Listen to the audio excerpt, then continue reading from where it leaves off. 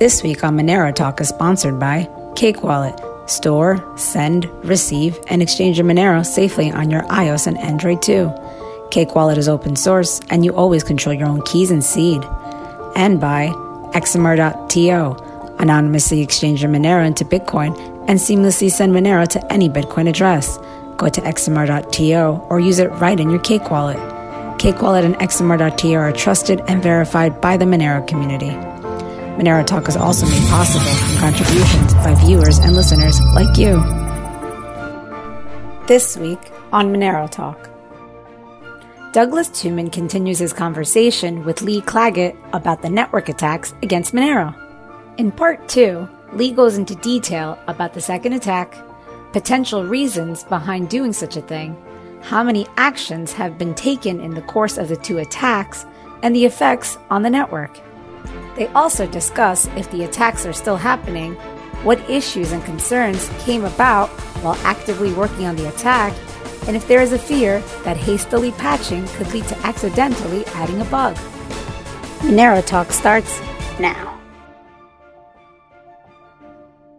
So let's go back to the attacks. We talked about the first. What is the second? I guess is the first attack is still it's not. We haven't gone past it. It's still correct because that battle's still being fought, and now there's a new front. The second attack, correct? Correct, because one of the issues is that a lot of this stuff started after the hard fork, and since we're not hard forking, it's just too problematic to hard fork that quickly. Users are not forced to upgrade, so the attacker can still go to older nodes. It can still look at the software changes we've made and maybe tweak it for some of the newer connections. That they have multiple, because again, they can see the other advantage is they can see our code being published publicly. Then a couple of the developers review it. So while it takes like 1 or 2 days for us to review it before we distribute it, they then had 1 or 2 days to then possibly counteract to that. So that's sort of why it's sort of ongoing. They may be able to react again to what we've done. Not clear at this point. But on top of it, there's nodes that haven't upgraded, and so they can still sort of mess with those nodes. So that's primarily what we're seeing. The second attack, I think it started on Christmas Eve. I'm not exactly sure. I wasn't physically at my computer when this went down. So the second attack was a memory exhaustion attack, where they use a technique to use a significant amount of memory on the node, and what would happen is typically the operating system would kill the process for taking up too much memory. So the first question is, well, why would someone do this? One of the things that seemed to happen was that they were using Tor exit nodes to do this attack. So the result was whoever did this, many people in the Monero community, as a quick workaround, began banning Tor exit nodes from connecting to them. So to clarify why this is kind of interesting, Monero supports transactions relayed over Tor. Currently does not support synchronizing over Tor directly. And this is for denial of service purposes. We've decided, at least for the time being, we're still dealing with denial of service stuff right now. So for the time being, we have not allowed synchronizing with the network over Tor. However, for some people, they've decided that they want to hide from their local ISP or authority or whatever it is. I don't really know. That they're going to run everything over Tor. Unfortunately, this means they have to use Tor exit nodes, meaning they have to route through the Tor network, and then it has to leave the Tor network and jump back to the Monero network. So the downside is whoever was running this attack was getting most of the Monero people to block Tor exit nodes. So to clarify, anybody that was trying to aggressively hide their privacy by running Tor, by connecting through Monero solely through Tor, were probably blocked temporarily for a time frame. And maybe still have a little trouble connecting to the network as a result, because it depends on how many people are blocking Tor IP addresses. So again, now this one was not claimed by FireEye. He specifically said that this was not him. But again, this is an interesting privacy-related one, because anybody that was really trying to conceal their Monero usage for whatever reason, possibly couldn't send transactions or had to accept that they're going to have to connect through normal means, directly over the public internet. So again, I can only speculate. Who knows? I mean that was the fallout. So it's possible that was the intended goal, or that was just an unintended consequence. I don't, or maybe they just thought it would lower the price. Who knows? I don't know. But now are we beyond it? So have the patches been made to thwart that? Mostly, it's actually somewhat tricky due to the way the protocol works. Because the code is reused in several places, unfortunately. So we've gotten their basic techniques sort of made more difficult, but there are some improvements that we can still do, that we still need to work on, I think. But the trouble with this particular attack had to do with the way it was designed initially from the CryptoNote developers. And to their credit, they actually designed it fairly interestingly, fairly well. They seem to have thought about a lot of this stuff already. I mean, they probably get trashed at times, but if you look at the code, parts of it are sort of squeamish the way they use templates, but on the other hand, they seem to know a thing or two at times. So as an example, what I'm clarifying, most people seem to think that this was related to integer compression when it wasn't. And what's interesting is they have two different serialization formats. So the transactions of blocks are fairly compressed in the way they're formatted to binary, about as compressed as you can get.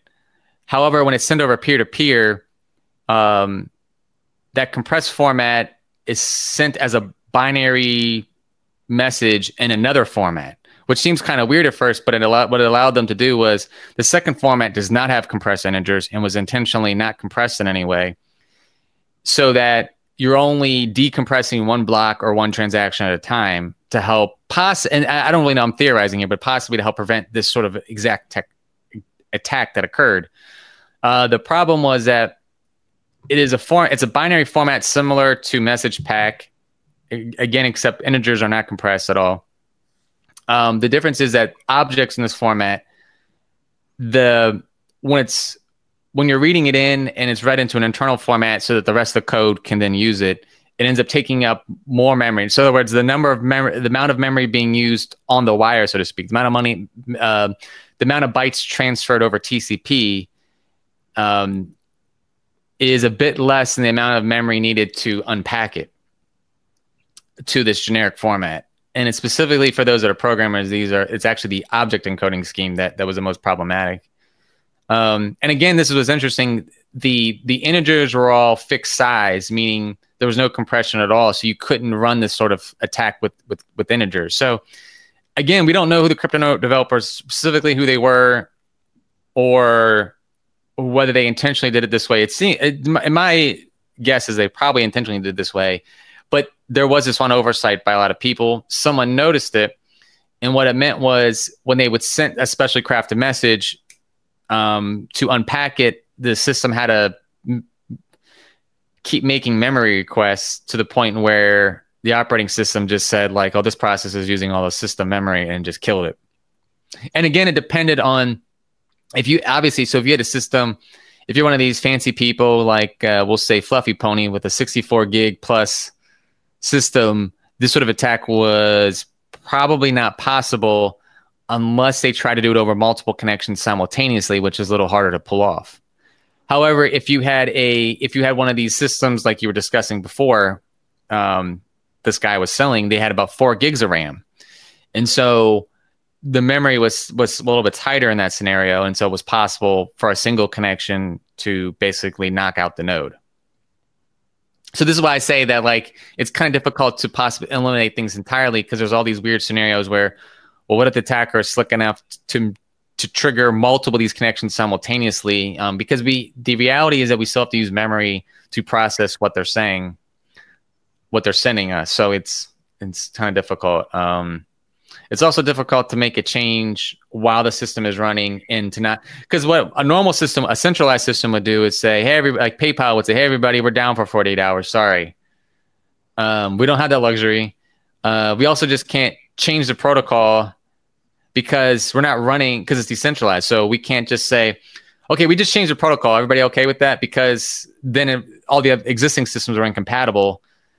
So we have that downside as well. We have to be at least temporarily be backwards compatible until some future release, and we can drop the older stuff, right? So there's that frustration as well. It's hard to just say, okay, this thing right here is banned, because until someone upgrades, they're now knocked off the network. So there's all kind of like frustrations with that, and there's also the frustration that you can just make it not work anymore, right? So if we're not careful, we just shot ourselves in the foot because some block comes in and then nobody can process it because we've decided we've tightened down the constraints so much that a legitimate block is banned or from being spread. So I mean that one's probably uncommon at this point, but there's what's more likely than like an entire network going down is that temporarily people who are trying to catch up, like for instance, they had they're starting their node for the first time, or their node was down for a month, they're trying to catch up. It's possible that they're temporarily blocked offline because we constrain how much data could be sent on the network at a time. So to clarify that, one of the issues that we have is people are sort of asking why these buffers are so big, and and one of the things you got to explain is if you're trying to catch up to this blockchain, and if you're doing a database lookup to send 500 kilobits or kilobytes, it's kind of pointless. So they typically do a lookup, fetch multiple megabytes, and then send it. So there's that angle as well where to be both, it's hard to both be efficient and send like, and then there's the angle to it. We've got to like figure out how to make this work in the existing design. How many patches have essentially been made over the course of these two attacks? You mean the total commits or the total number of releases we've done to the community? I guess actions that have been taken where essentially there's been changed. There's been at least 8. I know we're on the 8th or 9th. I think we're gonna be soon the 9th point release since the last hardware fork. So I mean that's since October, which is a very, very high number. I don't think we've ever done quite this many individual by releases. I mean, Binary Fate signs it with his GPG key, puts it up on the website, and says, "Here's a new release." Now the number of individual commits within that is even higher. I don't know. It probably, but again, though, you have to remember sometimes these commits are like 1 or 2 line changes. Like I did one the other day that was only changing like it changed 1 line and added 3 or 4 others. But so technically by concept, by abstraction, it would be like 50 different changes at a time, I guess, or something like that. Like lots of there was a ton of little changes.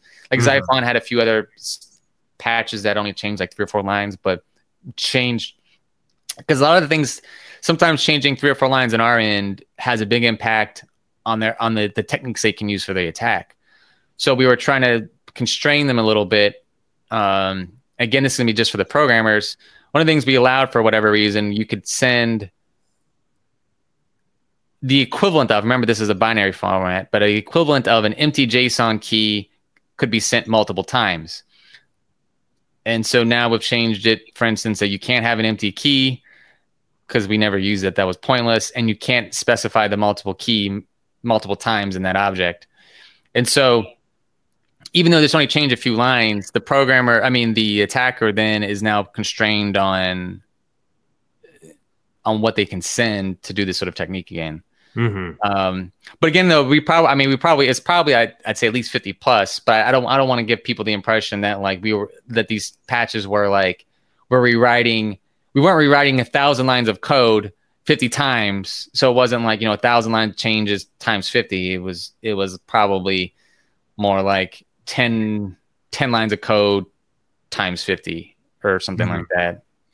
And so obviously there's people listening are concerned. Well, was code rushed? Is there a fear that this could lead to an overlooked bug or something?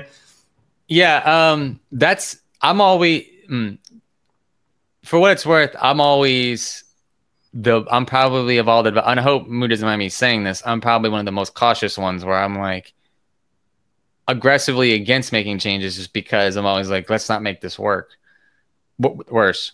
So for what it's worth, it does seem to work right now because there's Moo's on like the most confident end of making changes. I'm in the least confident end, and there's one or two other people that are in the middle. So we sort of have this. And actually, a shout out, I haven't mentioned his name, Selsta, another anonymous developer who's been one of the most active ones other than Moo. In fact, apologies to Moo, may have been more active than Moo and at least sort of coming up with ideas. And Selsta has been a tremendous help as well. So what will happen is a lot of times to make sure that nothing really, really dumb has happened, I was alluding to earlier, I would make changes here locally. But part of the reason for that was to make sure that I didn't break it. So sometimes I would share patches with Moo, and the reason was I didn't want to post it publicly, primarily because who knows, like I didn't want an exchange or something going, oh, looks like we got a new PR or whatever, and then running it or whatever, we could do more damage than good. So we would sort of test it here locally. So we were actually a lot of times testing stuff. And unfortunately it's testing it in production, which is probably the worst. But for a lot of these patches, what'll happen is some of the stuff, again, because there's so few lines changing, there's so much straightforward, meaning what I get concerned is when I'm seeing many different line changes and there's possible many different ramifications for it. Some of these changes like that Xiphon has done or something like that, or even Selsta, I mean, the lines, the amount of things that have changed is somewhat minimal. So it's like, okay, I can kind of wrap my head around this. There's only so many things that could happen as a result of this. But yeah, that's definitely high up on the concern that we actually shoot ourselves in the foot, open up another hole, or just do something else terribly dumb. So like that's where typically we're testing it pretty quickly because again, a lot of this stuff has to do with the P2P communication channel. So the testing is primarily like, okay, does it at least still work? And okay, let's probe it in all these different scenarios and make sure that there's at least that it's not worse. And there's also a couple other people that have shown up. I don't know who in the world these people are sometimes. It's really weird, but someone has shown up and they're sort of anonymously giving us security reviews now. So they'll look at the patch that goes up on GitHub and they'll say, that one looks pretty good or that one looks pretty bad. And actually the feedback is actually kind of good. So, I mean, a lot of times it's frustrating because like I'll say to everybody, I think part of the problem is I have a very difficult time expressing myself. So I'll say, yeah, I said that an hour ago. And they're like, oh, I didn't understand what you were saying. I'm like, well, okay. But whoever that person is, and I guess I won't even give their IRC handle away, but they've been helpful as well. Well, I guess that's open source at its best, right? So you're getting these other eyes that are looking at it. Is there a concern that, you have, the nefarious actors trying to infiltrate in that way as well? And yeah. I mean, that would be the most obvious thing to do, right? So how is that dealt with? I mean, or how do you know that? Obviously you don't, but if somebody's been compromised in some way, or what are any thoughts there? I'd love to hear what you guys feel like talk about. If you can, I don't want you to reveal too much, but. Well, again, see, the thing is, I feel like I'm sort of on the outs there as well, because I'm sure Fluffy Pony and his crew, the actual core team, because there's technically Manu and I are not in the core team. I'm sure they've got their own, I don't want to say secret handshake, but I'm sure they've got their own process that they, because this is actually, Ricardo has mentioned this before, aka Fluffy Pony. One of the things that he has mentioned was that most of them that were around from the beginning, they sort of have a high level of trust because they were there when Monero was worth pennies or not even worth pennies. And so there was this sort of like, well, how do we let new people in? And I don't know, for instance, Binary Fate was one of the people that were brought into the core community as a core team member. I don't know the process for that. I can say that there's a handful of developers. We each look at a new person extremely skeptically, to the point where it's almost like paranoid, neurotic. Like some psychologist would be like, "There's something wrong with you guys," because I can only imagine. And I hope he doesn't mind sharing this. I don't think he will, but between Howard, Moo, myself, and a few others, like we're all, it's like, I don't know about this new person. But no, normally I'd say it's when, the only thing that gets really, really odd is when someone gets really aggressive with wanting their ideas put forward. That's when we're like, why is this person like so eager to get this in? Because again, if someone can make an argument against it, I mean, sometimes you can just touch just people's personalities. And I think that a lot of times I have to let go and go, I don't know, people are very strange, right? But yeah, sometimes when someone comes in and they're like super rude and like Fire Ice was the classic case of this, right? I mean, it was so over the top where we're like, who the hell is this guy? Like, what is he trying to do here, right? And so at least for me, I don't know of any. No, I'll be completely honest. I don't know of any formal process. There may be a formal process that I am unaware of. The process in my head is going. If they're a new contributor, particularly if like I'll be willing to trust someone that has a screen name, even if I don't know their identity, but they have a screen name and they've been around for a while, and they've just been plugging away and mostly saying things. Oh, and another thing too is it goes both ways. When you see someone that's not willing, like if you're trying to explain yourself and they just sort of ignore it and talk over, like you see this on Reddit quite a bit, where Arctic Mind or whoever will try to explain themselves and then someone else comes in and just talks over them and ignores everything they've said. You don't really know whether they're malicious, but you know that they're not really probably worth working with. Mm-hmm. So it's kind of like you have to gain a sort of a sense of, you can't just start making all these wild claims because then everyone thinks you're a crazy person. Instead, you just have to sort of like keep people at a distance until they're at least willing to listen to what the existing people in the project say. Yeah, that makes sense. I think I answered it. Yeah, of course. Is there a concern that somebody like CipherTrace or maybe even with deeper resources and pockets would try to infiltrate in that way and then even maybe turn people, turn them over to their side? I've been very suspicious of that, actually. Just because, well, when you're in the cryptocurrency community long enough, I feel like a year in cryptocurrency is like 10 years of real life. Like you see, because people are crazy when it comes to making money, you see like everything possible in a personality trait in like a condensed time period, including every absurd way of like making money, or just lying to people or whatever. So yes, to me, like I've thought about that, like what would they do if they try to infiltrate for the negative? And I'm sure, and I know for a fact that multiple of the developers have thought about, now whether I don't think they have a process necessarily, but they've each sort of internalized that exact scenario. And that's sort of, I guess, probably like the people discuss this with Bitcoin a lot. I know there was a writer at CoinDesk that Munch mentioned that if Monero grew, they would have the same issues Bitcoin did, right? Because you had these people coming in, and again, what is their intent? You don't really know. So, yeah, I mean, it is a concern, but it's part of the indescribable world of when people are like, "What's your job like?" And I'm just like, it doesn't even make sense. Like it's. It's also, indicative of the fact that we are growing. It's part of the growing pains, and we're at that point where Monero is really having its battle here. Yeah, I mean, like you said earlier, it could just be this is a sign of that Monero's made it, right? Now that we're attracting all the lunatics, it means we've. I don't know. What if for anybody who is listening and that is on the good side of Monero, that wants Monero to succeed, and I certainly think it will. What can those people do? What can people do at different levels of skill? Obviously, a developer contributing, but are there other things that regular people in the community can do to help improve Monero and make it more robust?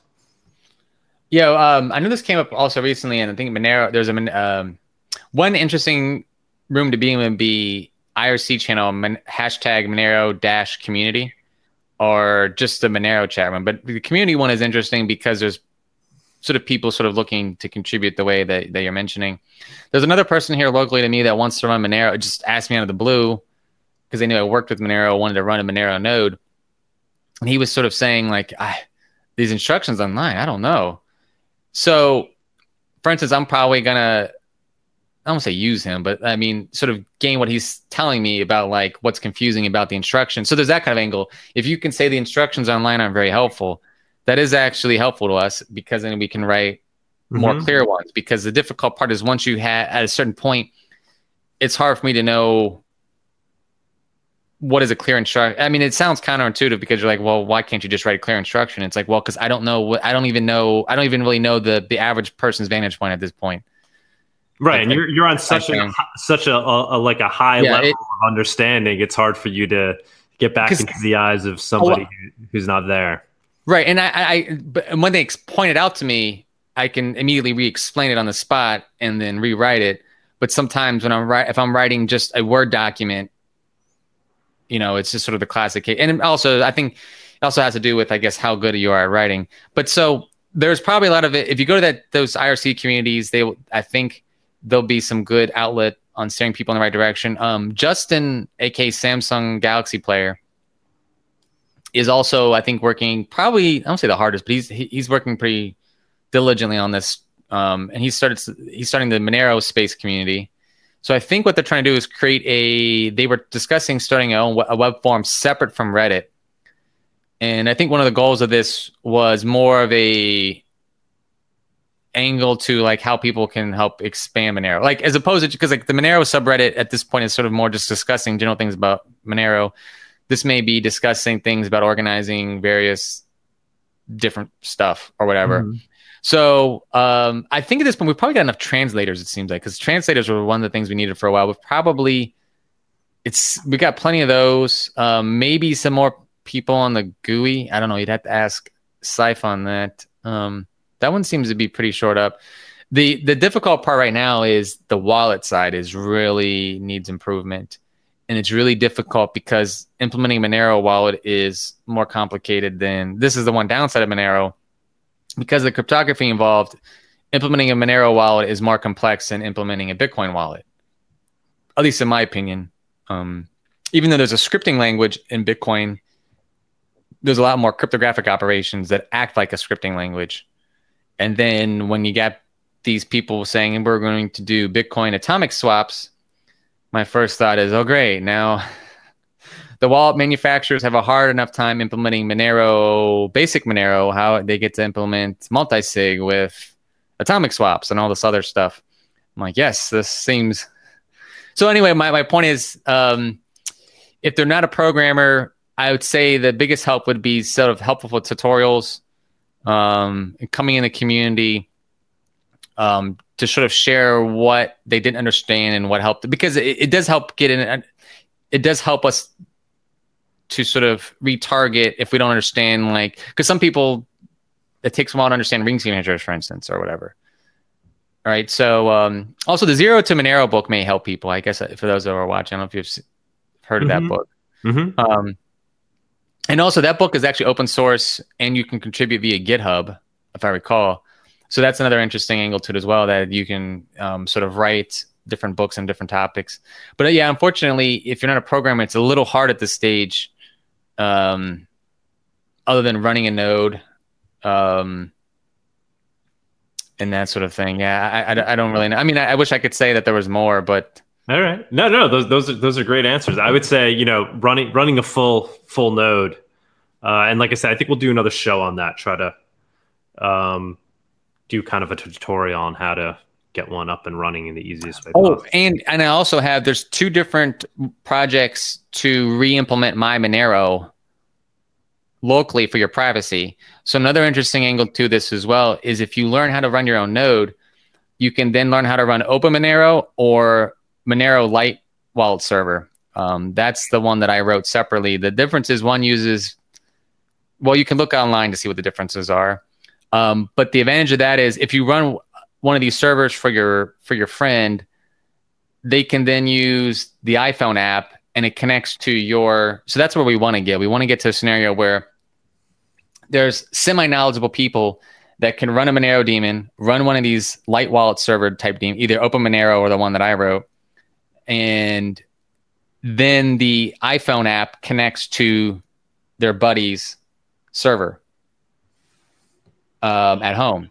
So then, I mean, that sort of, I guess, hurts the My Monero people a little bit, but they're mostly supportive on that because they're still going to get tons and tons of people coming in. But the advantage there is you're leaking your privacy to your buddy as opposed to this far off other organization. So learning how to run a Monero node is step one. Step two might be learning how to run one of these daemons.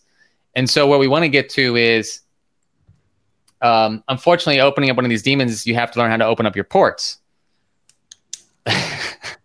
I'm running one of these servers, so there's that. So there's a little bit of learning to do, but it's more IT related than, I guess, programming related. And I think many people can learn it.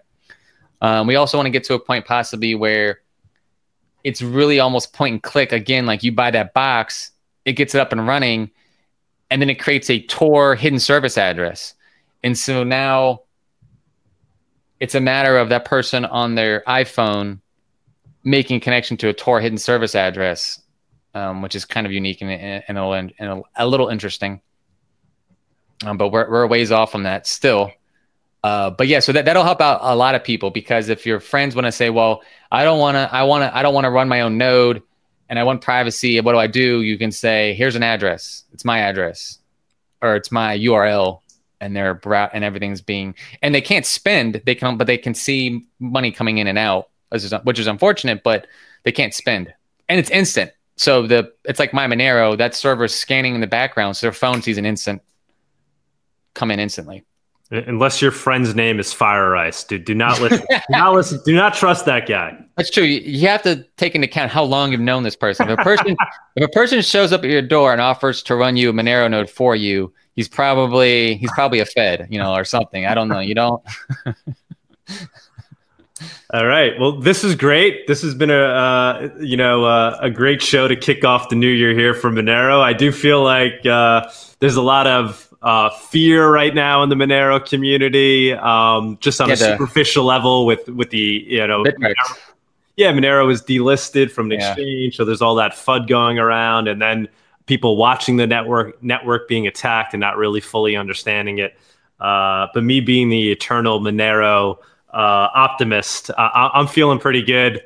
Seeing you guys working hard, reacting to it, seeing the silver lining, which is building a more robust network and going through these growing pains. So, and the fact that it's kind of I wouldn't say a good problem to have, but it's indicative of the fact that Monero is doing something right if all these resources and efforts are being put towards essentially trying to thwart it.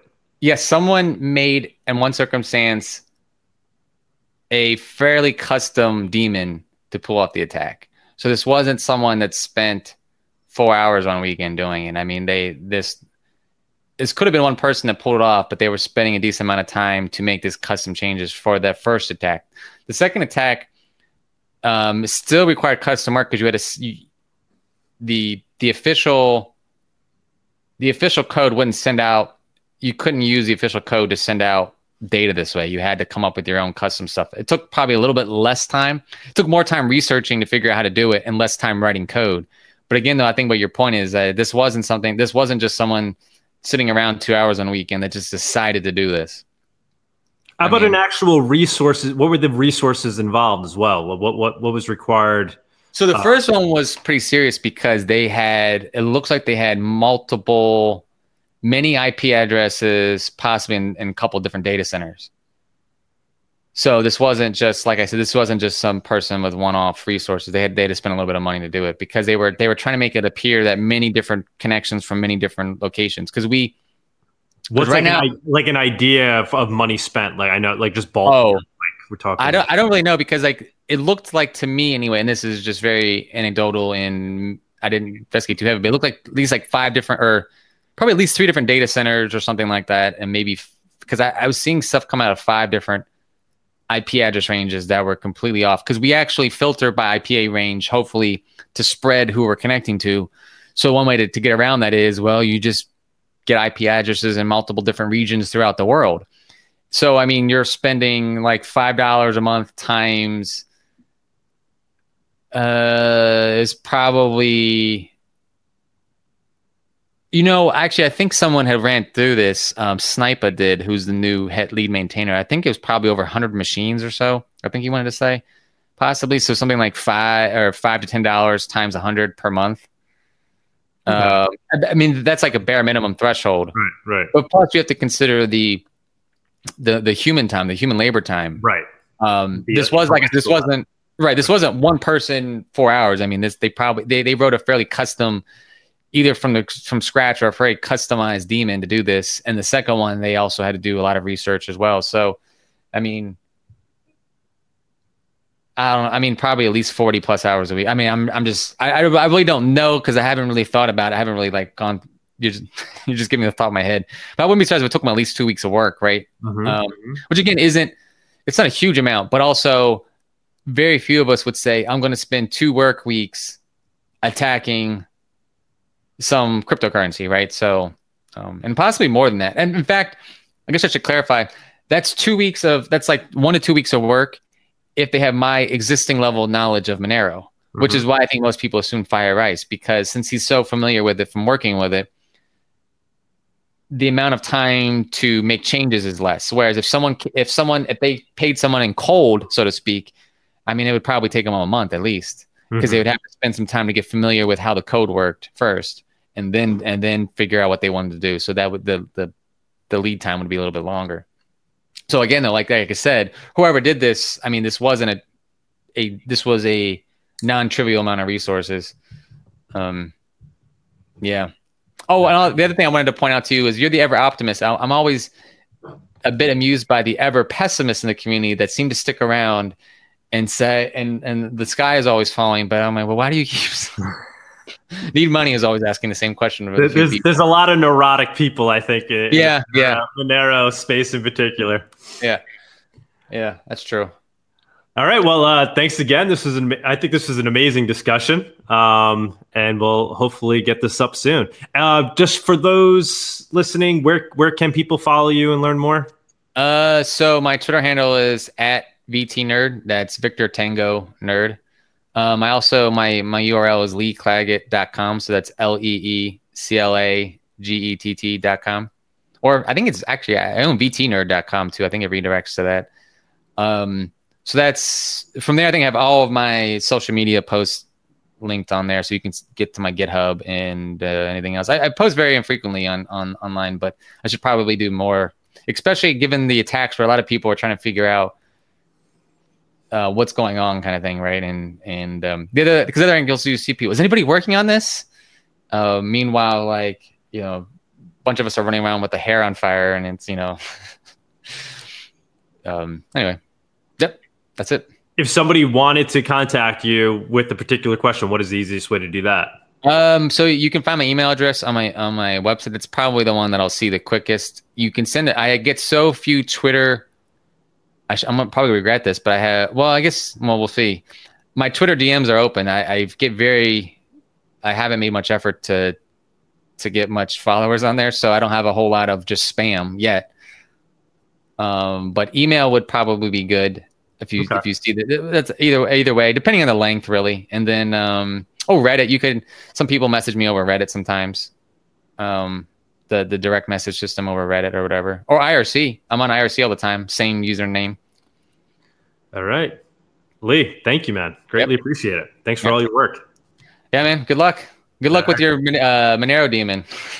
Oh yeah, well we'll see what comes with that. I think that will be a good next show. We'll see if I can get that up and running. That would be. I'm surprised no one has done that yet. I don't think Justin has even done that yet. So yeah, I don't think there is a good. We kind of attempted it like a year ago, but we didn't really get into the nuts and bolts of actually getting it up and running. There may have been something like that at DEF CON, but that was so specific to the people at DEF CON that it's not really helpful now. Yep. Yeah. So. All right, man. Yep. Thank you for joining us on this week's episode. We release new episodes every week. You can find and subscribe to the show on iTunes, Spotify, Stitcher, Google Play, YouTube, or wherever you listen to podcasts. And if you have an Alexa device, you can tell it to listen to the latest episode of the Monero Talk podcast. Go to monerotalk.live/subscribe for a full list of places where you can watch and listen. If you want to interact with us, guests, or other podcast listeners, you can follow us on Twitter. And please leave us a review on iTunes. It helps people find the show, and we are always happy to read them. So thanks so much, and we look forward to being back next week.